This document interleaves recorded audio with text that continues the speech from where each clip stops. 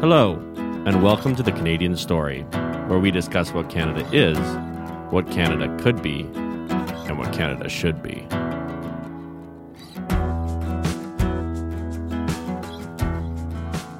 Okay, so everything's rolling on my end. I don't even think we need to do a formal intro. I think we're just already here. We are here. We are welcoming everyone to the Canadian Story. We're going to do a little cousin chat today. As you all know, David's my cousin, and we're joined again by our other cousin, Daniel. So, Daniel, welcome to the show. It's good to see you, my friend. Appreciate it. You're looking all slicked up, man. I haven't seen you in a while. It's looking fantastic. It's always nice to get a couple comments. Is there a lady in your life? Like, you look like you cleaned up. Hey, I came back from running a couple sales, you know what I mean? So you got to look presentable, So, Dan, share with us your thoughts on the state of the world. Like, what do you fled the country this year? You've changed your residence. I never flee, but I did chart a new path. True. I don't retreat. I just ran into a new battle. But no, it's been fantastic, honestly. I mean, it's definitely been an adjustment. I moved down to Texas at the start of the start of this year, and it's been pretty fantastic. I have to say, it's definitely an adjustment, quite different than Canada, of course, in South Texas. But it's great. I mean, culturally, there's a lot of differences that it's like, wow, you don't even really take into consideration that like people, speak English more or less, but it's like just little things, you know what I mean, that just make it so different and, make it a bit of an adjustment where it's like, oh man, for a little while you feel like a fish out of water, and it's like, oh, they're just human beings with like little different idiosyncrasies and stuff like that, but yeah. Okay, so the first and obviously most important question is, are you open carrying yet? Yeah, I'm not yet. I'm ashamed to say I intend to get a gun in the start of the New Year, and that's pretty high on the priority list. So, man, if I moved to Texas, I would be open carrying the millisecond I was legally allowed to do so. Oh, people do it everywhere. You just like walk into Walmart, and there's like multiple people strapped up. Do you feel unsafe? Quite the contrary. I feel much more safe than I ever did.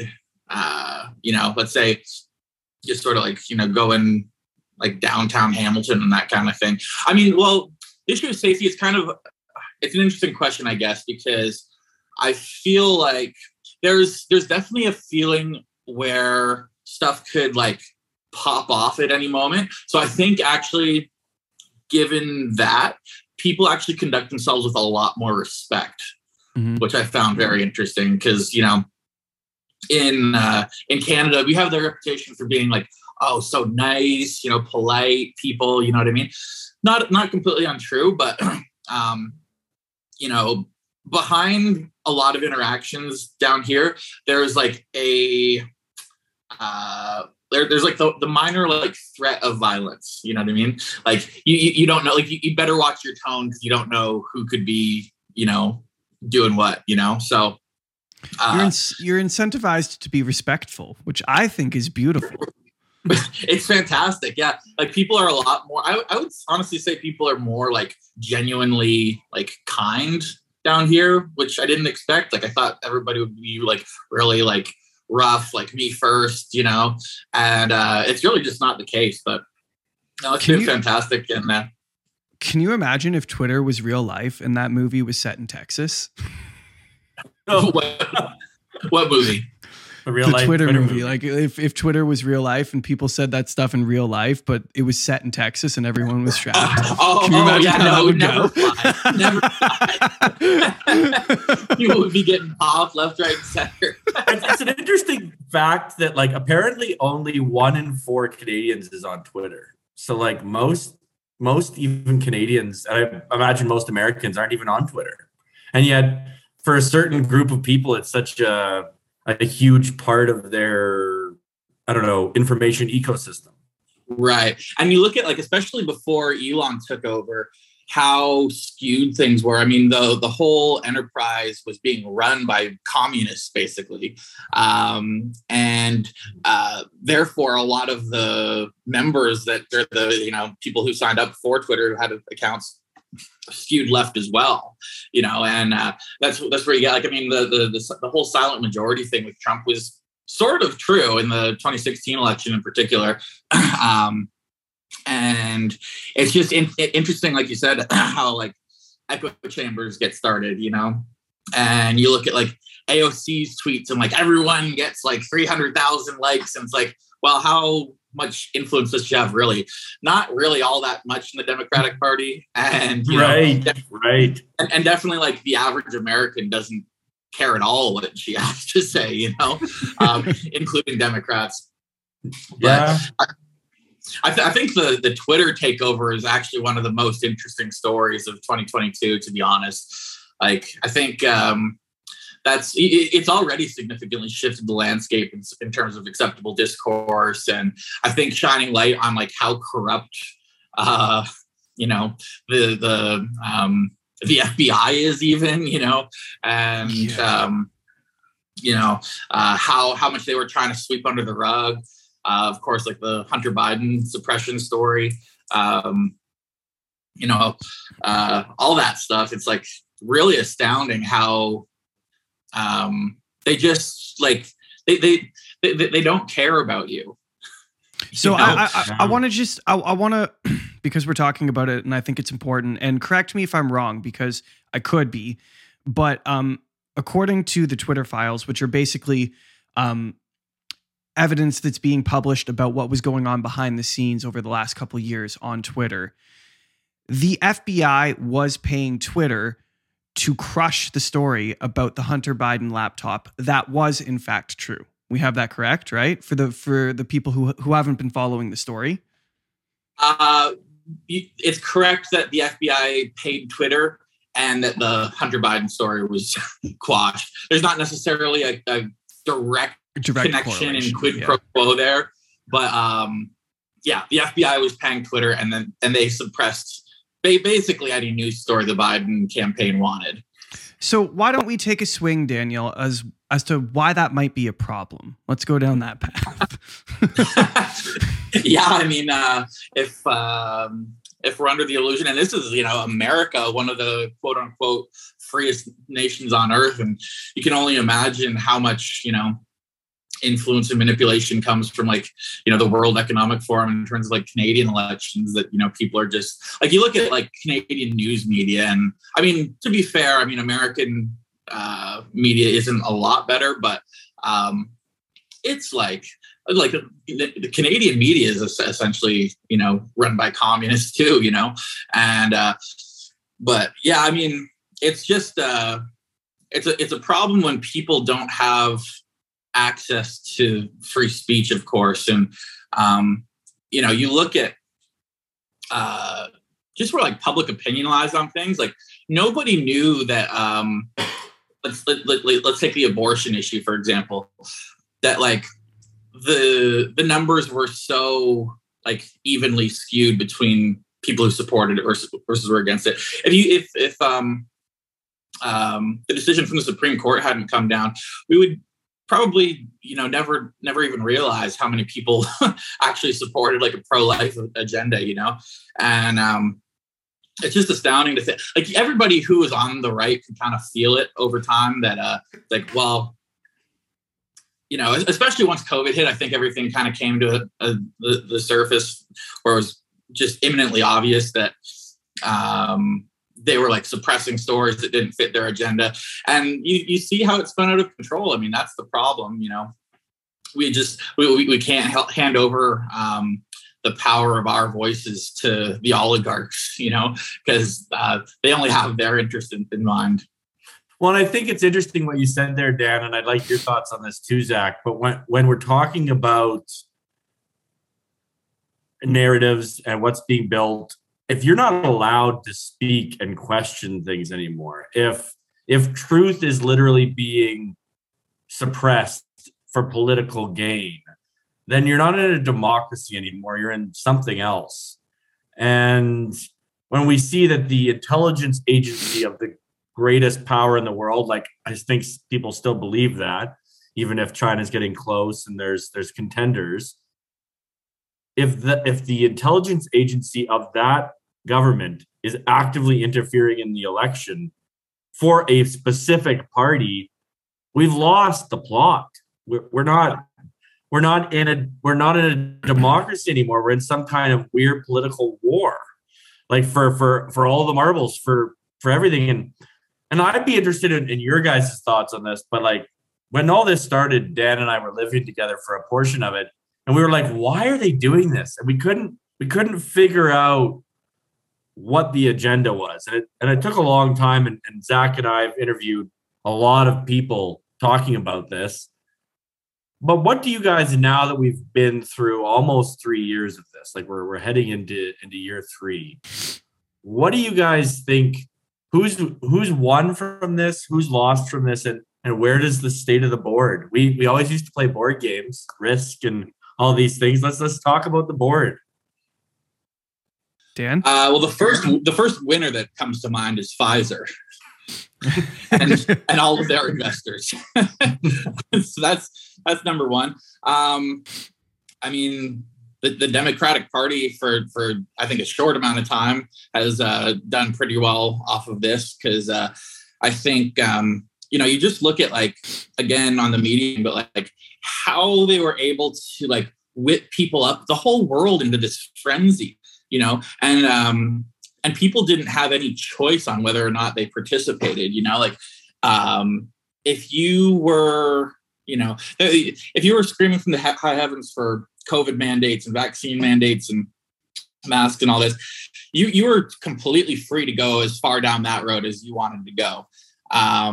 If you made the choice that you wanted to, breathe fresh air and not get jabbed with an experimental vaccine, you didn't have that freedom in a lot of parts of the world, And, I think we've seen over the past couple of years an attempt to erode freedoms of the general public, because frankly, the people who comprise, the ruling class, they don't like you. they don't have faith that, you know what's best for yourself and that you can make your own decisions. They need to feel like, they have control, and I think that's one of the primary things that we've seen.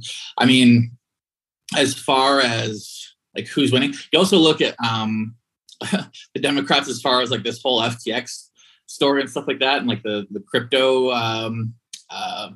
fallout and stuff like that, and the fact that he donated like $40 million to the Democratic campaigns in the midterms, and then all of a sudden they go belly up and the money can't be found. It's like there is just corruption afoot, left, right, and center, and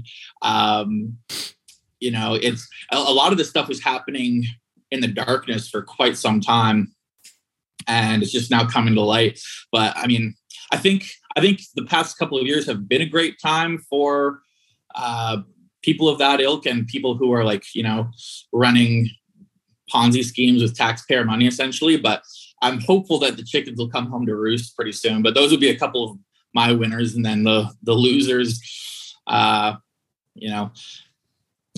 the past little bit, I think the people who believe in freedom have taken the biggest L.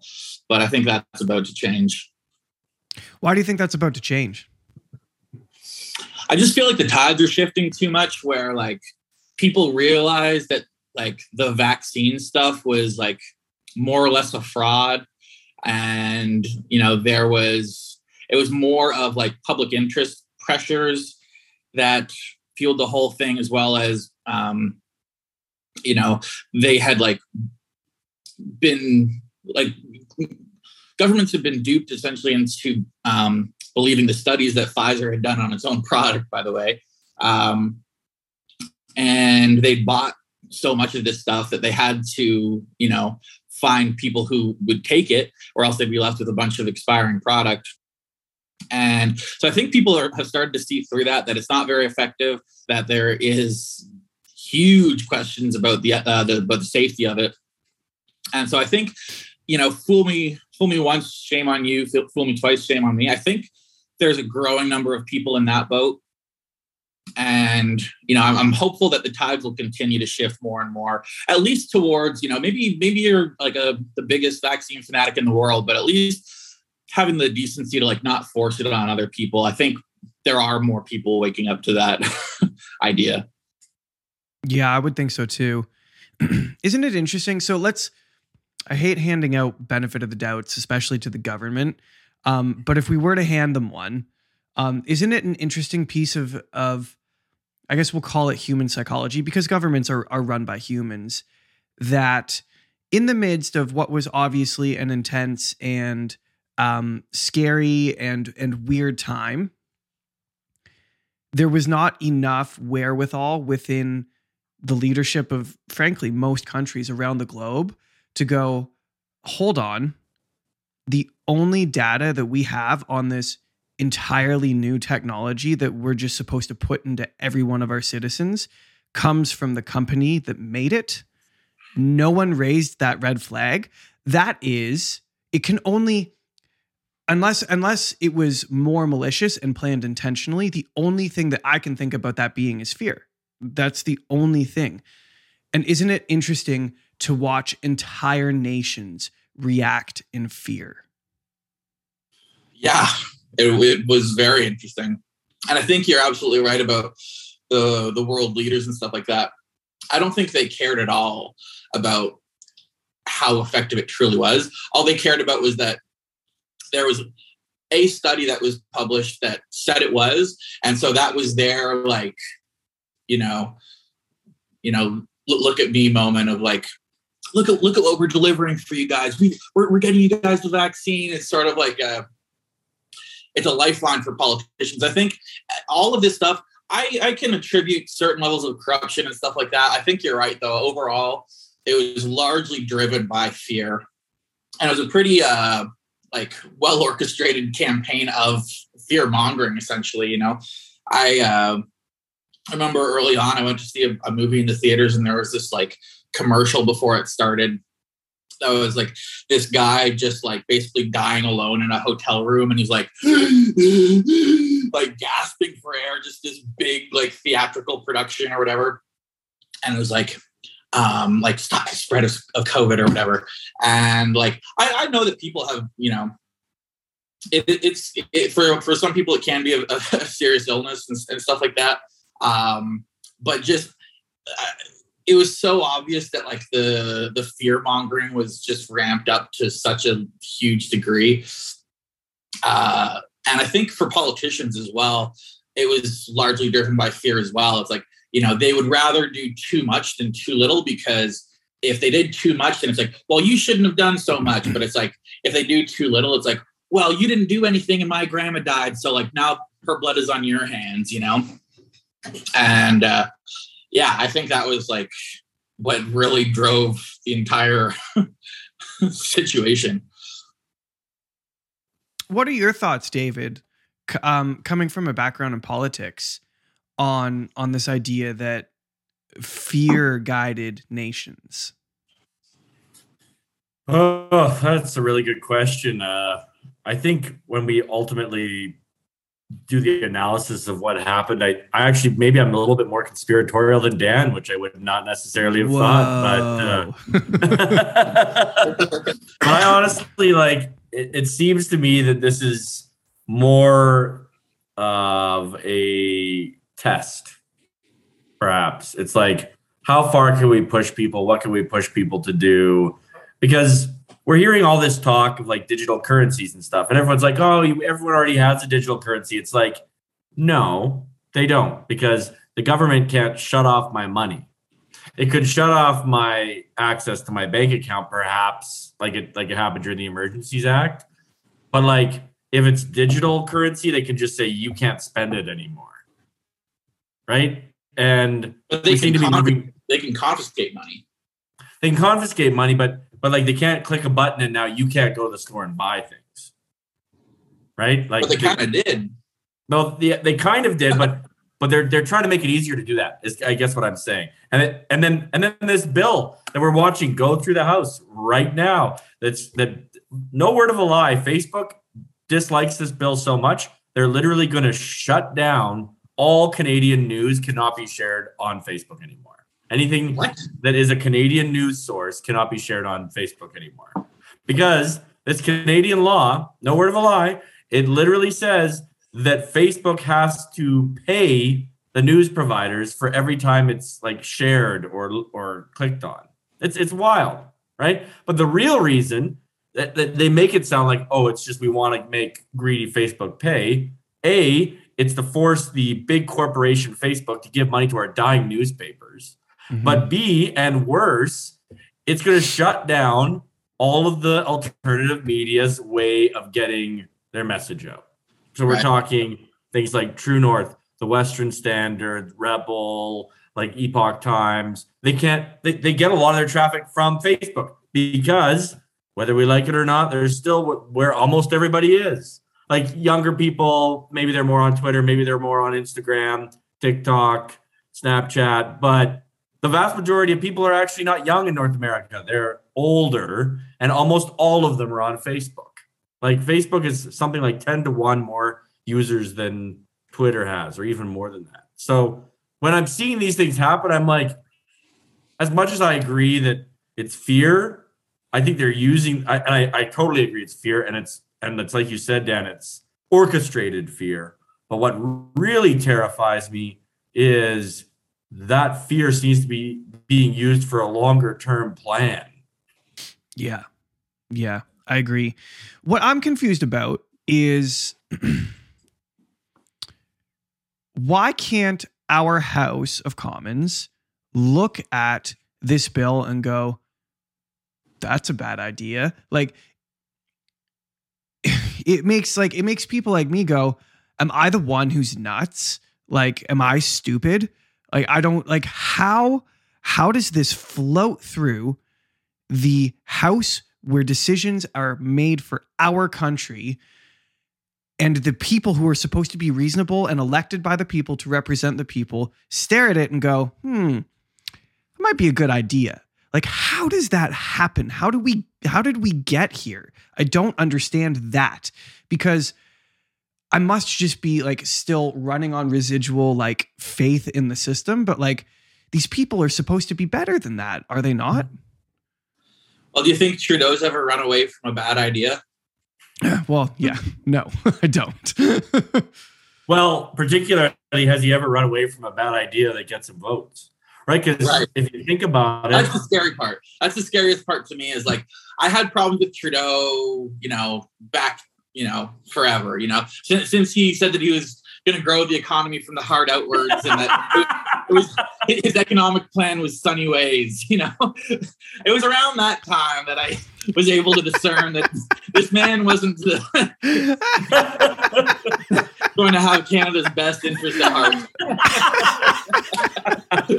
It was in that moment that Dan realized that things were not as they seemed.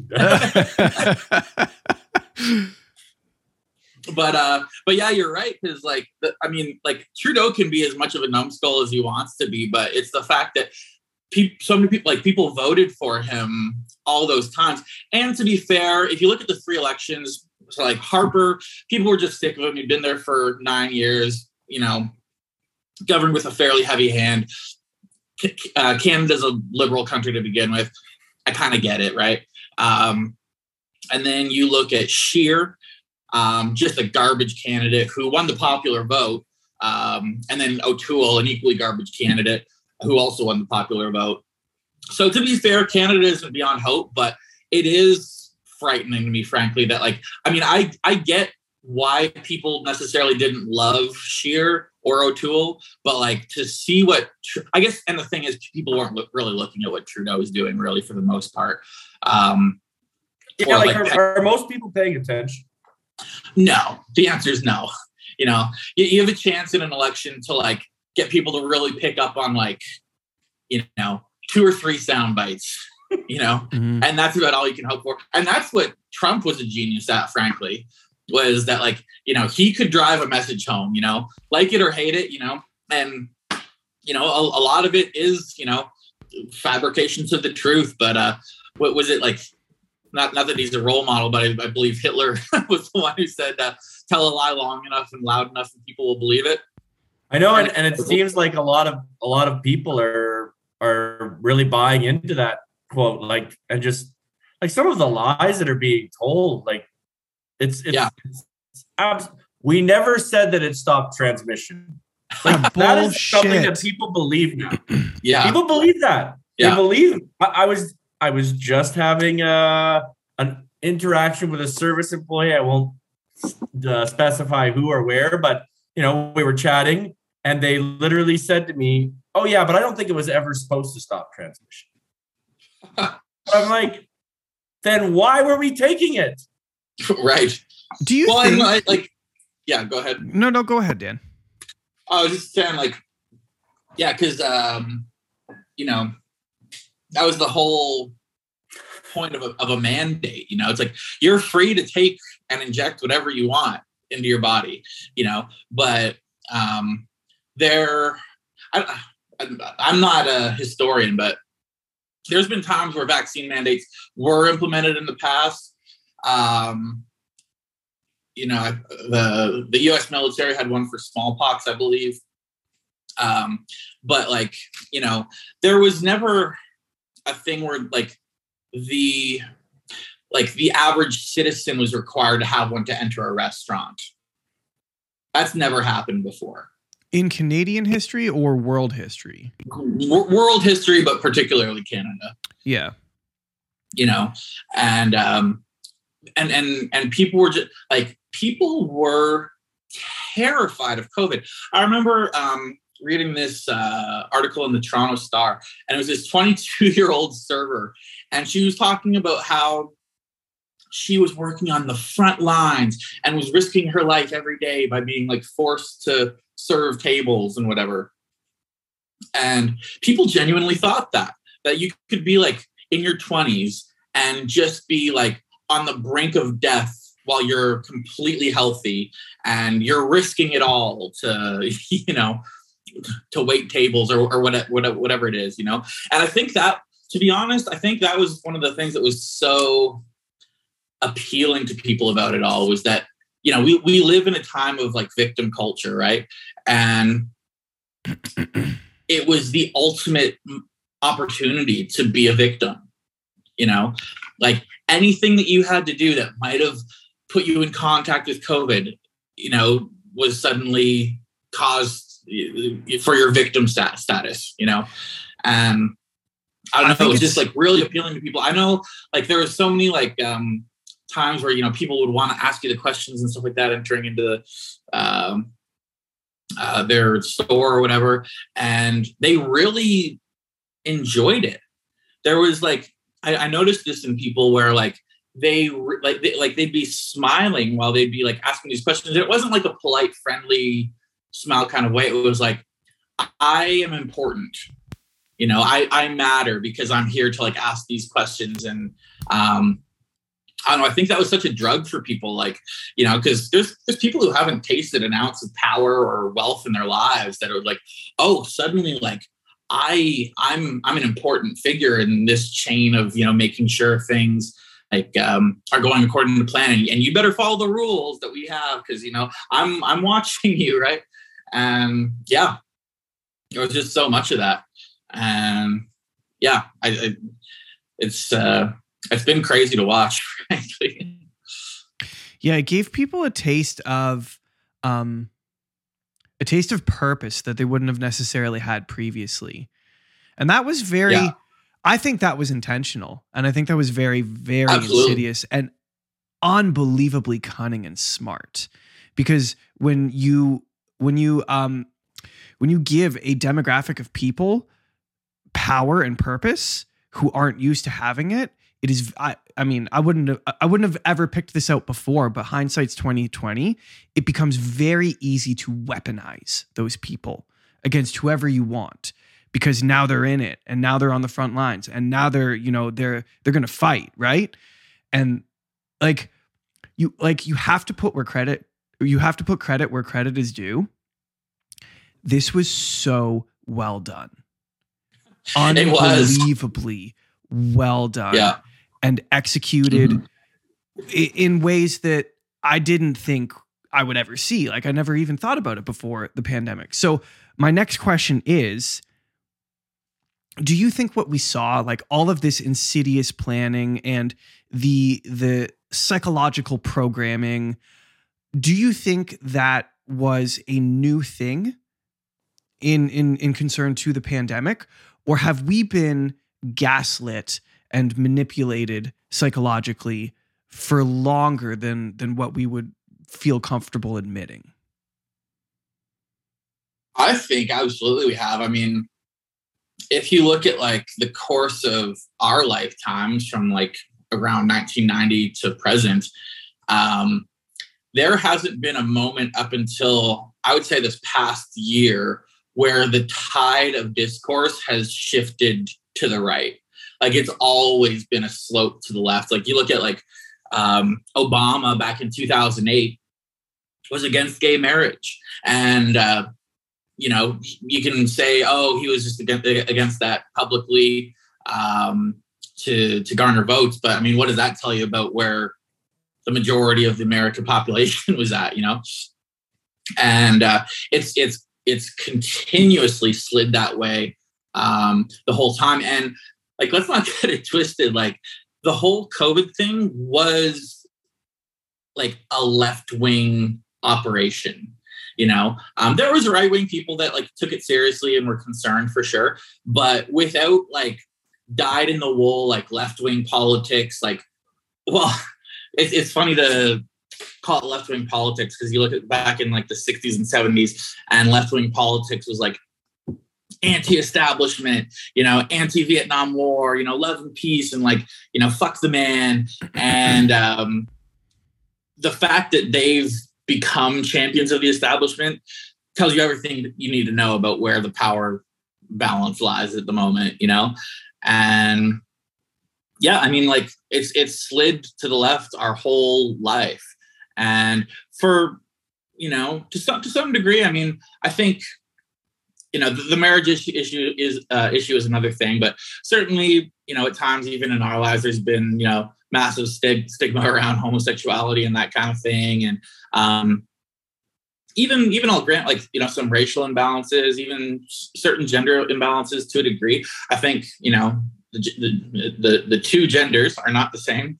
And so there's always going to be imbalance, but, you know, you know, certainly I think there were certain valid grievances that should have been addressed. Certainly, I mean, I think, for example, like Me Too went a little bit out of control in terms of how it was like just a witch hunt for anybody who'd ever like touched a woman that she wasn't like 110%, you know, down for, whatever.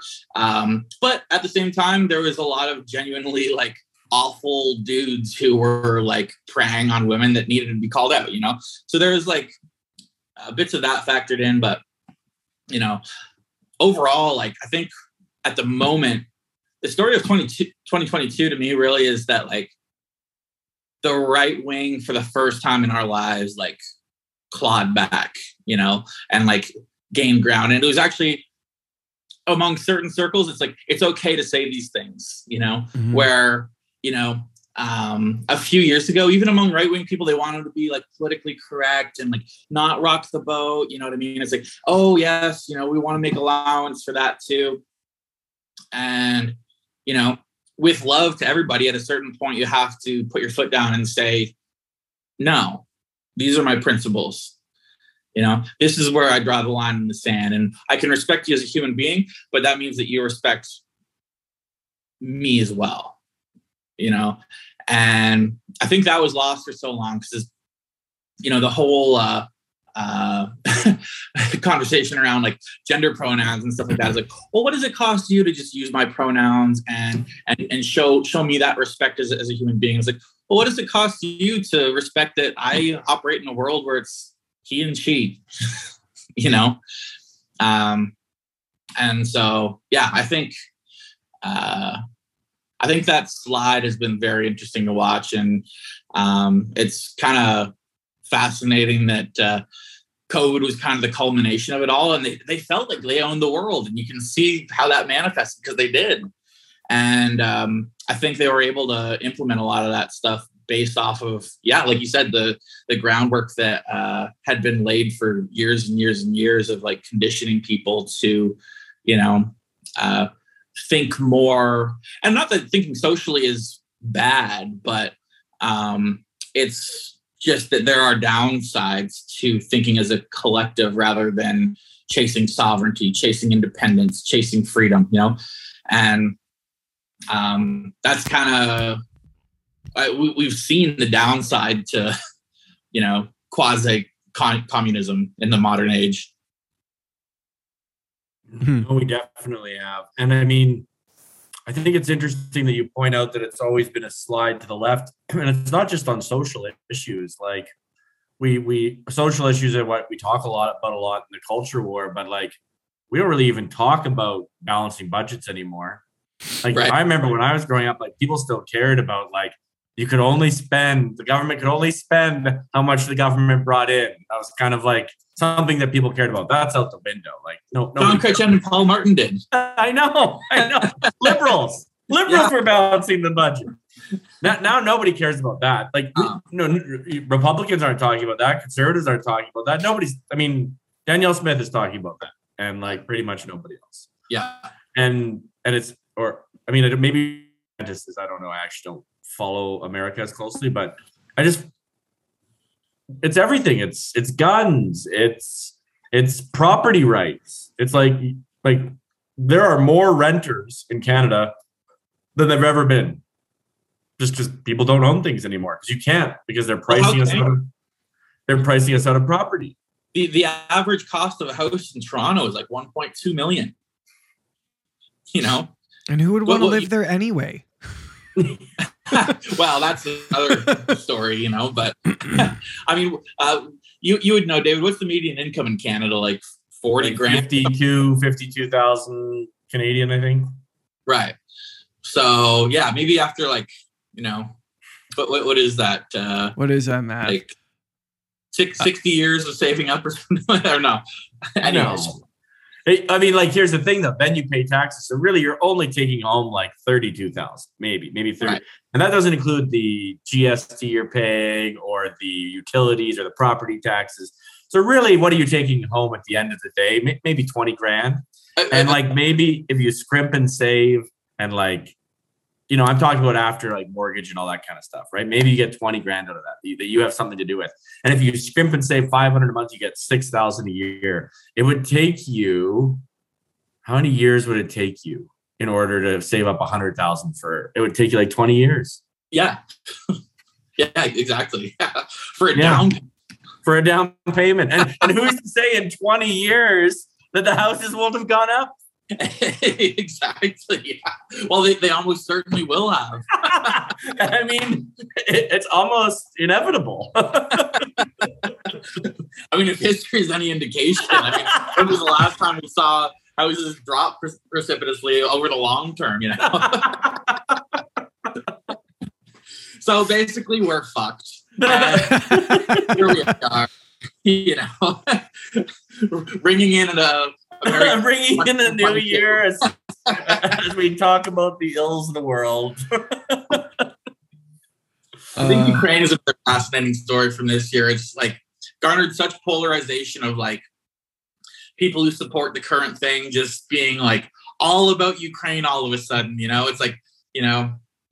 It's their favorite pet issue. And it's just they have nothing but effusive support and adoration for Ukraine as an entity and all the wonderful things that Ukraine has done in the world, and how important it is for Ukraine to have sovereignty. And then there's the other side that's we sent them $100 billion this year. The United States, I think, just signed on for 64 billion more. Yeah, it's crazy. You know what's interesting? You know what was interesting about Ukraine to me? And I want to preface this statement with the reality that I am not a foreign policy expert and I don't pretend to understand what's going on. Okay. I come at it from a place of ignorance and humility because I don't understand what's going on over there. And I do feel for the people who are affected by it. That sucks. But what was interesting is Ukraine came right on the heels of like COVID kind of withering out, right? And so Ukraine happens. And immediately it was like, you have to support Ukraine. That's what you have to do. If you don't support Ukraine, well, you're a Russian sympathizer. If you're a Russian sympathizer, you must be a Nazi or like a racist or something. And it was just like, it was that thing right away. And so for me, after COVID, where it was, well, you have to be pro-vaccine. You have to do this. It's for your community. So grandma doesn't die. You have to think this way. This is what you have to do. If you don't do it, then you're an anti-vaxxer. You're going to kill everyone. And after we kind of figured out that that wasn't true, I saw that happen with Ukraine, and I was like, nope. No, I'm just going to sit back and see what happens. And what's fascinating now with these Twitter files is that now those of us who have been wearing our tin hats successfully knew that the Hunter Biden laptop was a real thing. Okay. We've known that for how long has that story been? 2 years, right? Like this isn't what's coming out now isn't a surprise. 3, I think. Yeah. What's happening now isn't a surprise to anyone who paid a damn ounce of attention to it, right? Okay. We knew that it was real. We knew that there were misdealings. We knew that there was strange stuff going on. And we knew it was connected to the Biden family. And now the Biden family sits in the White House and Ukraine goes to war and we are funneling billions of dollars through them. And it's like, well, that's interesting. And do I know what's going on? No. But do I know it's bullshit? Yes, I do. Like, you just have to look at it objectively. Mm-hmm. And not to mention that Biden was caught on camera promising to withhold funds to Ukraine if they didn't fire the lawyer who was looking into the corruption with Hunter Biden's connection to Burisma. He bragged about it. Yeah. And then of course it's Trump who gets impeached for looking into it. Mm-hmm.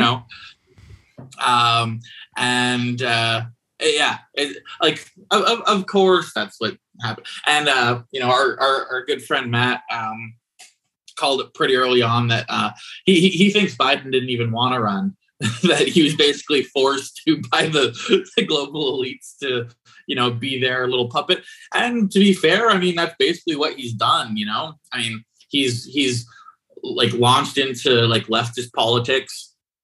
He's hired all sorts of sexual degenerates who have like stolen women's luggage at the airports and like picked up felonies because of it and like tried on their clothes and stuff, and that's all well and good, but God forbid, you support Trump who has looked into it. I'm not saying, above reproach, like, I'm, I tend to take a balanced approach with it, but, for sure, like Biden has engaged in all kinds of like global corruption and like, Hunter Biden's deals with 10% going to the big guy, and Pedo like, Peter. You don't get wealthy working on a political salary, and all these people are wealthy.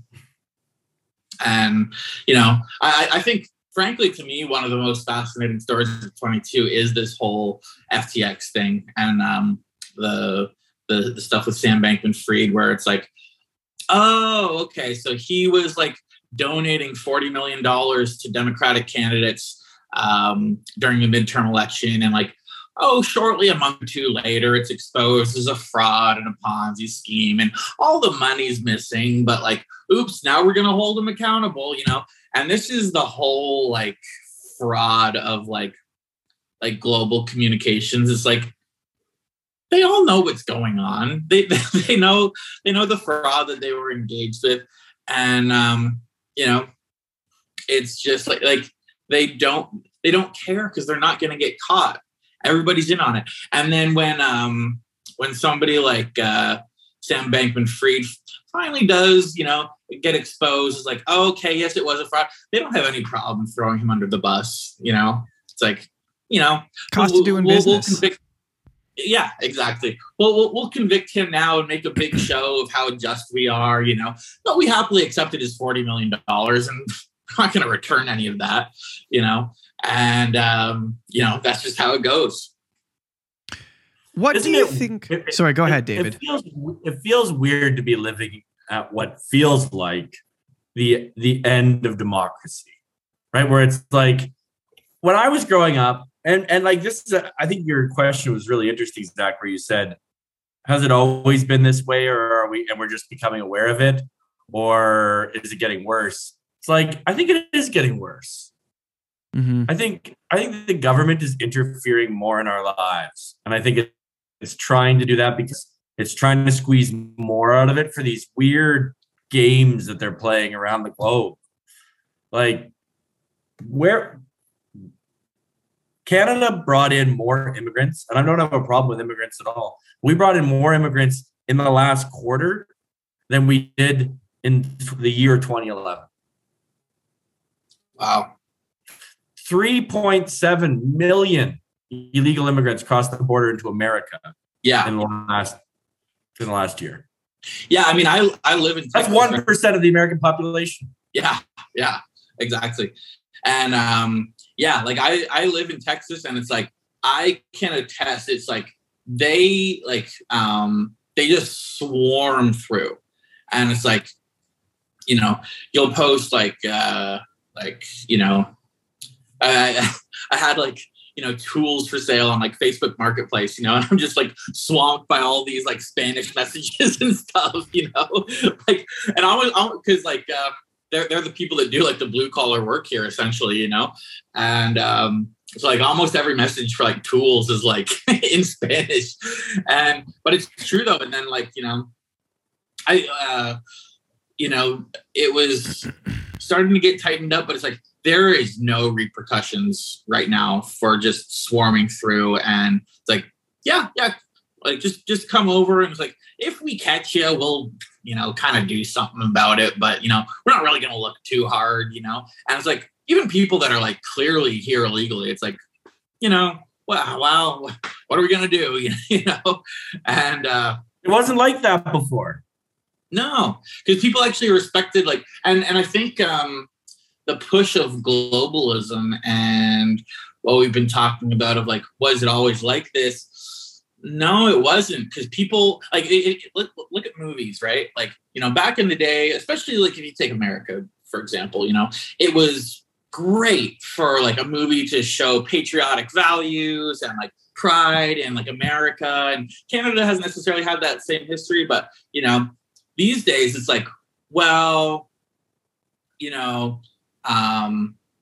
definitely don't be banging the drum for America. It's like that's not going to play in China, for example. And in general, it's just bad taste to be proud of your country and where you come from. And really, we're looking at this more in terms of global humanity, right? And the concept of American exceptionalism is kind of almost in poor taste, and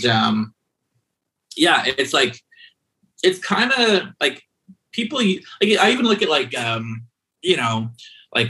people from history, Chopin, for instance, was originally from Poland, and he spent some time in France, and he always had a longing and a love for Poland, and I'm not saying that love of country is completely dead, but I think that in general, and one thing that I did notice when I moved down to Texas was that people are proud to be Texan, and they're proud to be American. And I've come across people in Canada who are who like Canada, even maybe love Canada, but it's hard pressed, frankly, to find people who love Canada, let alone for sure. I've never met anybody who was proud to be an Ontarian. Now, I have never met that person in my life. I don't know why. It is actually quite a beautiful land, and it is. Yeah. Huge amounts of opportunity. There's almost nothing more beautiful than Algonquin Park or Absolutely. the Muskokas or the rolling hills of the Cambridge area, to be honest. Yeah. Do you think that's an interesting point? Because I've been in Ontario my whole life, and I'm not proud to be from Ontario. I guess I'm just a product of Ontario for that. And I think to a certain extent, it's partly because Ontario is so dominated by its large cities, and no one in Toronto is proud of being from Ontario because they're not proud of anything. So is it just that like we're so city centric? Like, I wonder if you were to ask someone who has lived 70 years outside of Timmins what they feel about living in Ontario, like what would that person's response be? Because like, so I drove up, I got in a truck with a couple of friends this year, and we drove up to a place called Long Lac to go on a moose hunt. And it was actually really, really, really cool to do because you leave the GTA and you point your truck north and you watch everything change. You watch the people change. You watch the land change. You watch the type of forestation change.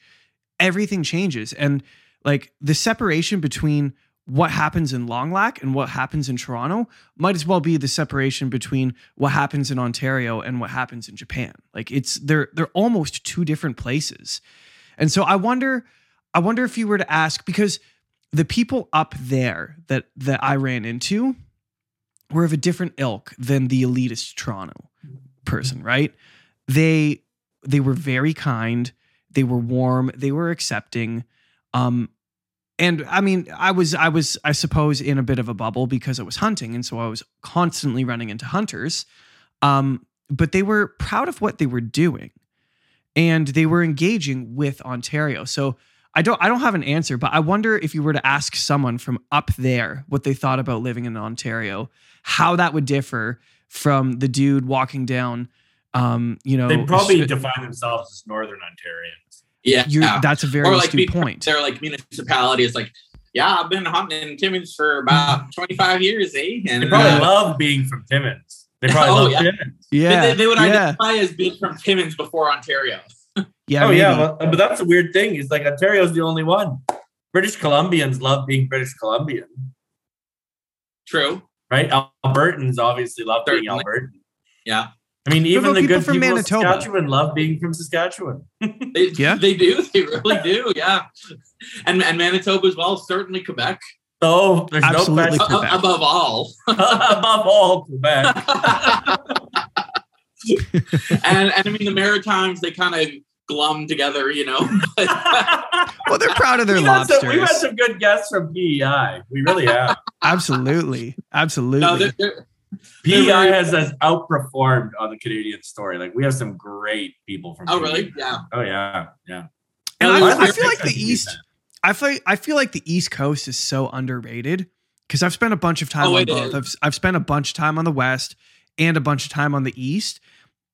And the East it's a quieter charm.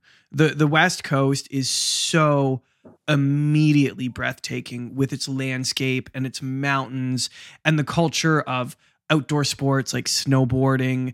And, you know, there's a very definable and easily understood thing that you can do on the West Coast. And the East Coast isn't that well branded, but some of the best people I've ever run into in Canada have been on the East Coast. They are absolutely so hospitable and cool out there. And their culture is incredible. And they're tough, man. The people who go out, the people who go out on the water and who fish and who work in that industry and all of the weather that they get, like they get beat up out there. And that does a certain thing to people. And I feel like, I'm not saying that the East Coast is better than the West Coast. They're two different things. But what I am saying is absolutely the East Coast is underrated, 100%. I agree. And it's beautiful too. And yeah, I know what you mean about like having a different charm for sure. Like it's more quaint, you know, they're less connected to like the digital world in a way that makes sense than like the West Coast, you know, like, you know, I know like BC has a lot of like sort of hidden gems and stuff like that, like Nelson and Kelowna and stuff like that. But like, you know, there's no like Vancouver equivalent on the East Coast, you know, where it's just sort of like a hub of like, you know, of commerce and art and right. Yeah. But yeah, it's I would love to go back there someday. Where did you go? Well, maybe you're gonna come on a crazy Alberta tour with me. This we'll see. Who knows? Exactly. You know, we'll play some music and speak to the people. Exactly. But we're I guess we're near our end of our show, unfortunately. It seems to be that way, doesn't it? It does. I'm sad to see it end. This has been so much fun. I know. Well, we can keep going, but I have to go to the bathroom. So. Okay. Well, we'll let David relieve himself, and Dan and I will continue. Trying to think. Oh, this man's lighting a cigar. Mm-hmm. Oh, I feel so left out, man. I gotta come visit you down there. My heart, like, you do, I love Canada. I love Canada with my whole heart, unabashedly and wholeheartedly. I am in love with this country. I think it's important to stand up for what this country should represent. But man, do I love Texas. Oh man, you would love it. Like, you are a adoptable Texan, you know? And I feel like I could be at home there. I feel like there's a few places in America that I could be at home. I could be at home in Texas. I could be at home in the one that catches people off guard. I don't know how much traveling around the country you've done, but have you ever been to Idaho? Oh, Idaho is beautiful. Man, that place is incredible. You would love Idaho. You would love Montana. Oh, I do love Montana. I've been everywhere in the lower 48. I've been every state in the lower 48. Yeah. Yeah, that's awesome. Yeah. But any one of those states where the Great Plains meet the mountains. Yes. Unbelievable. Oh, it is just something else. Yeah. Oh, absolutely. Like I even like you said, I mean, I Canada will always have such a special place in my heart, and I do miss it because, like, you know, even part of it is like what you grew up with, right? But I just miss like the lushness of Canada, and like, you know, down in Texas, particularly South Texas, you know, things are more dry. Like, you know, there's less like beautiful lawns and that kind of thing. It's very dusty. It is more dusty, frankly.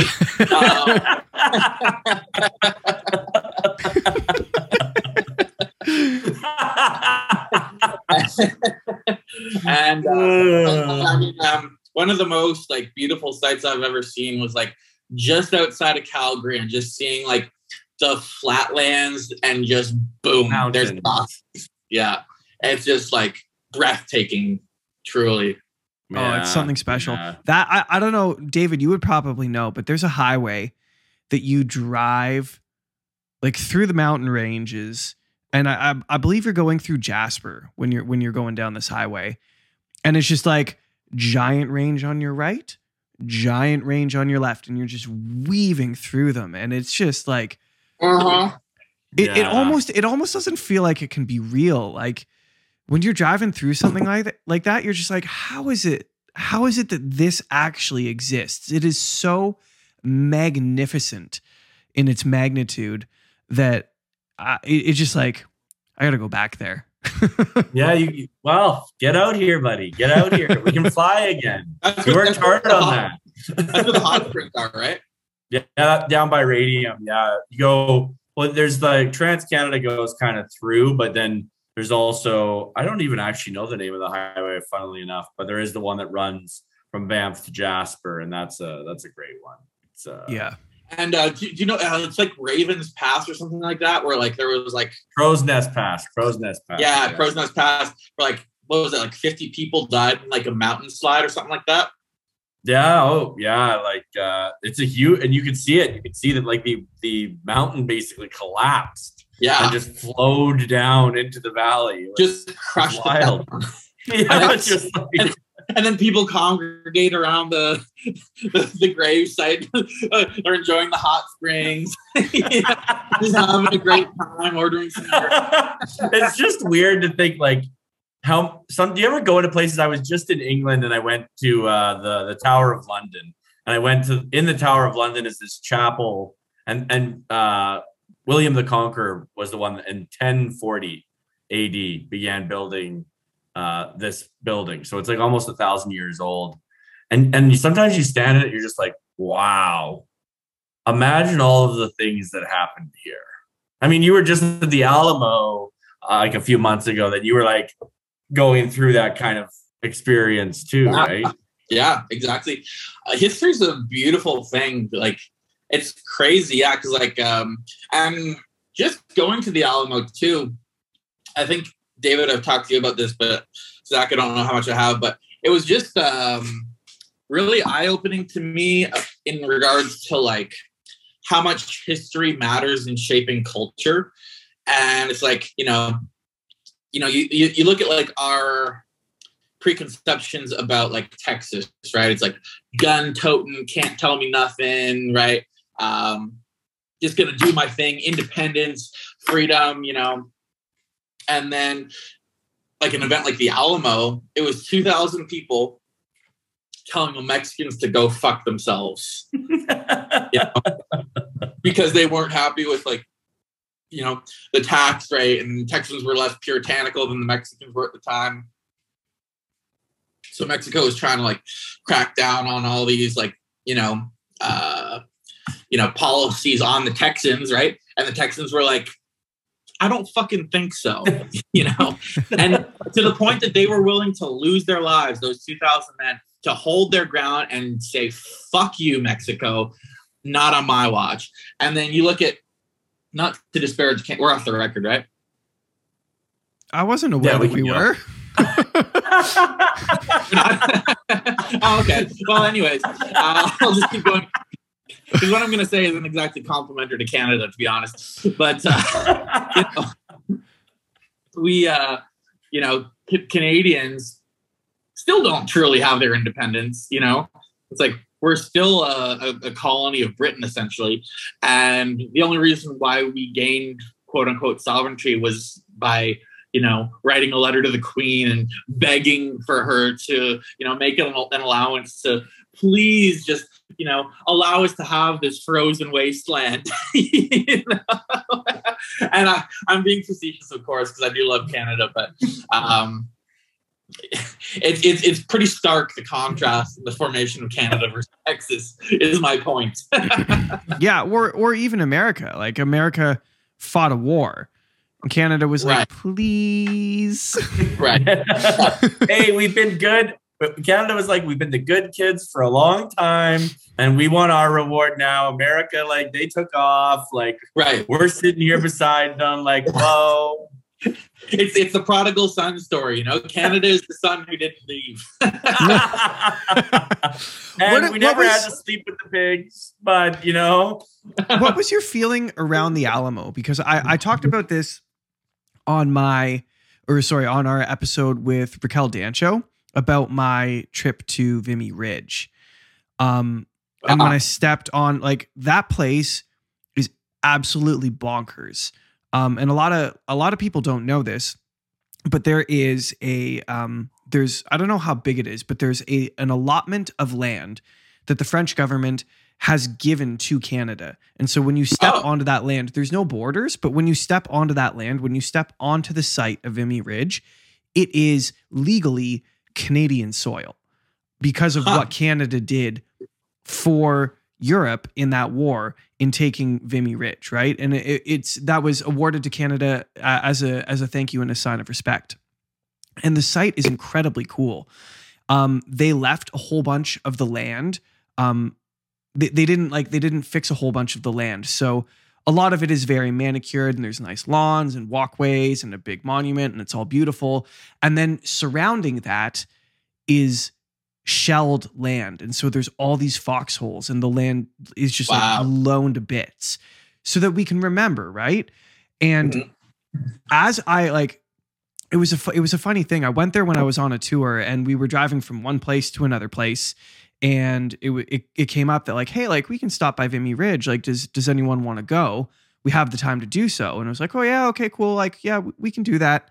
And it happened super early in the morning, just because of how the drive worked out. So like, I was rolling off the bus at like 6:37 in the morning in like pajamas, and like just like had just rolled out of my bunk, and I walk onto this land. And I walk through all the monuments, and I start reading about what happened. And dude, it broke me down. Like, I cried like a baby reading about how Canadians went to a foreign land and gave their lives for something and stood for something. And that was a concept that was always familiar to me because I had learned about it in high school. But like, to hear those stories in a classroom and then to walk the land that they bled on is two entirely different experiences. And that experience changed me. So I guess the question is like, did you get that feeling of, I don't even have good words to describe it, but of sacrifice and humanity and purpose and resolve to do the right thing from the Alamo? Absolutely. And I think probably, to be fair to a degree, I think growing up as a Canadian, I think something that my identity was intrinsically tied towards at that time, and from the time that I was a child, you know, something that was like a Vimy Ridge situation might hit me personally slightly differently than the Alamo, just in the sense that I was like observing it rather than like being it. But at the same time, to answer your question, is like, absolutely, like you feel like, sure, the panic, but also the resolve and the bravery, you know, to be in this church, this mission, and to be holed up there while you're being shelled by like 10x the men on the other side is what you have. And to just be like, this is where we draw the line. This is what we hold on to. And actually, they have posted outside of the Alamo the letter that was sent out from the Alamo that actually rallied Texas to its defense. So essentially what happened was like they made their stand at the Alamo. They were decimated. All 2,000 men essentially lost their lives. But what happened was that because of that event, Texas overall was notified of what was happening, and the entire, you know, state rallied together to actually beat back the Mexicans and gain Texas independence. And I want to read you the letter that was sent out because it's fascinating and like just the pinnacle of character and bravery. And hang on, let me just pull it up one quick second. While you're doing that, the other thing that I took away from Vimy Ridge that I took away now that I didn't take away on the day is the difference in historical placement that I have experienced compared to what those people experienced. Because no one's asked me to go across an ocean and die for anything. And yet that is something that happened not very long ago. And not long ago at all. And I don't know what the future holds, but that might be something that's required of people again, and perhaps shortly. Things aren't getting better right now. So it's just interesting. It's interesting to think about your place in history. And you know, I wonder what Canada's Alamo is going to be. Yeah. I mean, and maybe it was the trucker convoy. Well, that's what actually defines us.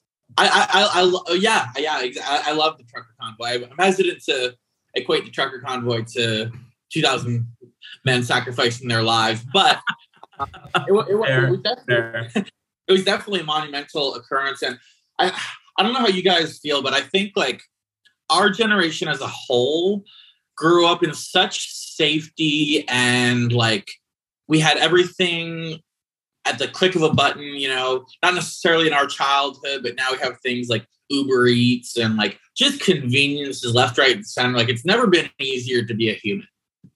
And I feel like that's fostered just such mediocrity overall in humanity. You know, it's like we used to produce Beethovens, we used to produce Napoleons.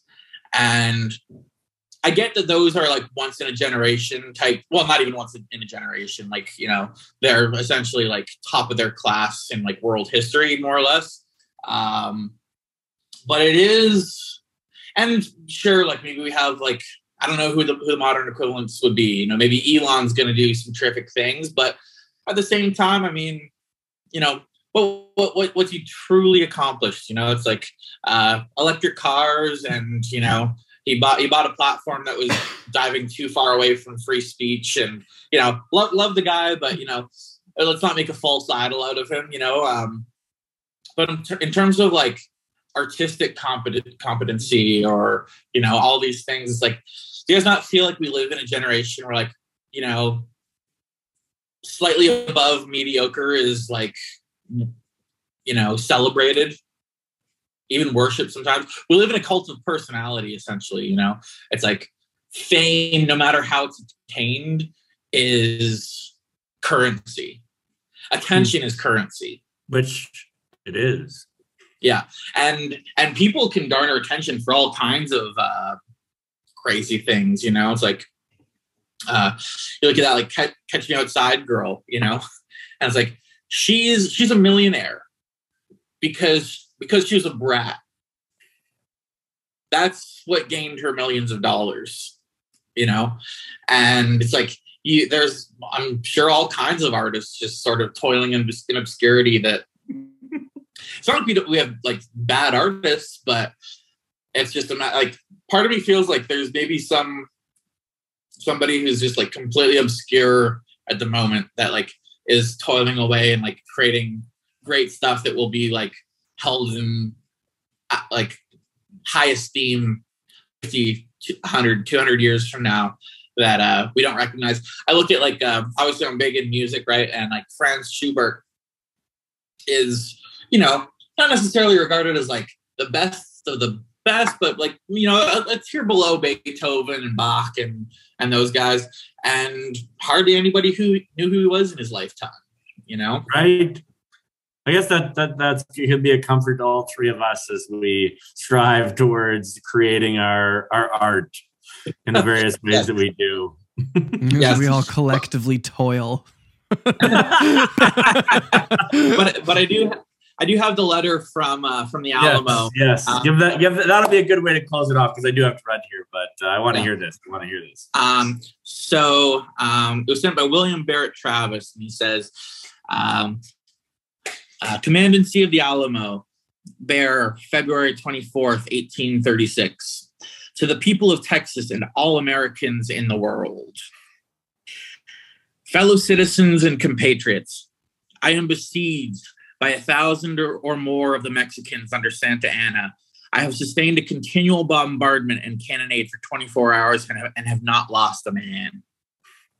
The enemy has demanded a surrender at discretion. Otherwise, the garrison are to be put to the sword if the fort is taken. I have answered the demand with a cannon shot, and our flag still waves proudly from the walls. I shall never surrender or retreat. Then I call on you in the name of liberty, of patriotism, and everything dear to the American character, to come to our aid with all dispatch. The enemy is receiving reinforcements daily and will no doubt increase to 3,000 or 4,000 in 4 or 5 days. If this call is neglected, I am determined to sustain myself as long as possible and die like a soldier who never forgets what is due to his own honor and that of his country. Victory or death. William Barrett Travis." And that's how heroes are made. Yeah. It's also how you stand for something. Right. That's the conviction that's required, you know, and we still remember it 200 years later. 200 guys had a lot of conviction. 2000. Oh, I like that. Yeah. Well.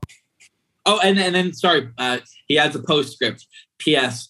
The Lord is on our side. When the enemy appeared in sight, we had not 3 bushels of corn. We have since found in deserted houses 80 or 90 bushels and got into the walls 20 or 30 head of beeves. I'm not sure what a beeve is, but it's a cool historical anecdote.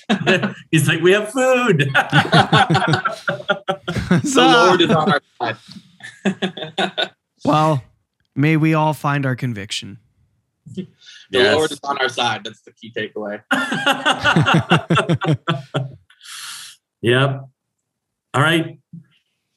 Good night, everybody. Thanks for joining us. Thanks, Dan, for sharing your perspectives on this year and just having a good cousin chat with us.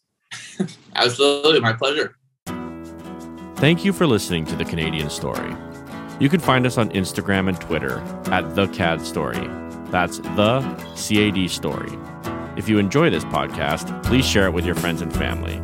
Let's work together to remind Canadians how great their country is.